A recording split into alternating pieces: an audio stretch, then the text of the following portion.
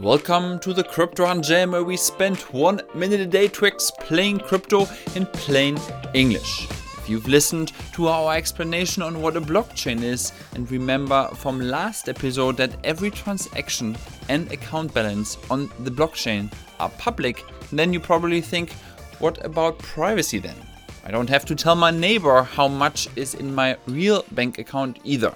That's where so-called privacy coins come in, and today's episode is about Monero, a popular one. Monero attempts to make that public record less useful for those trying to trace back the history of it. It has a few tricks up its sleeves to do that. First, it uses a stealth address for each public transaction. Think of something similar to creating many temporary email addresses that all forward to your real inbox.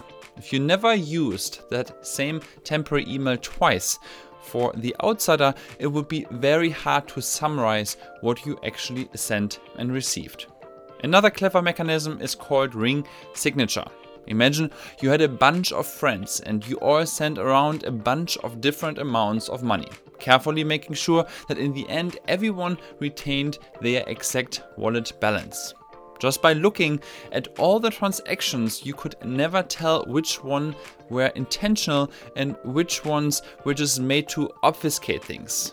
Monero does this all the time by design. And it is actually quite effective at solving the anonymity issue this way. Because strictly speaking, all transactions are publicly visible because that's how blockchains just work. But just can't make much sense of them because of the way Monero obfuscates them. In fact, it is so effective that US tax authorities put out a bounty to whoever can crack the system. But of course, privacy is not just for people who want to hide things. Privacy is an expectation you have, just like your neighbor has no business knowing how much money you have. That's why there are more of those privacy coins, and next time let's look at another example called Zcash.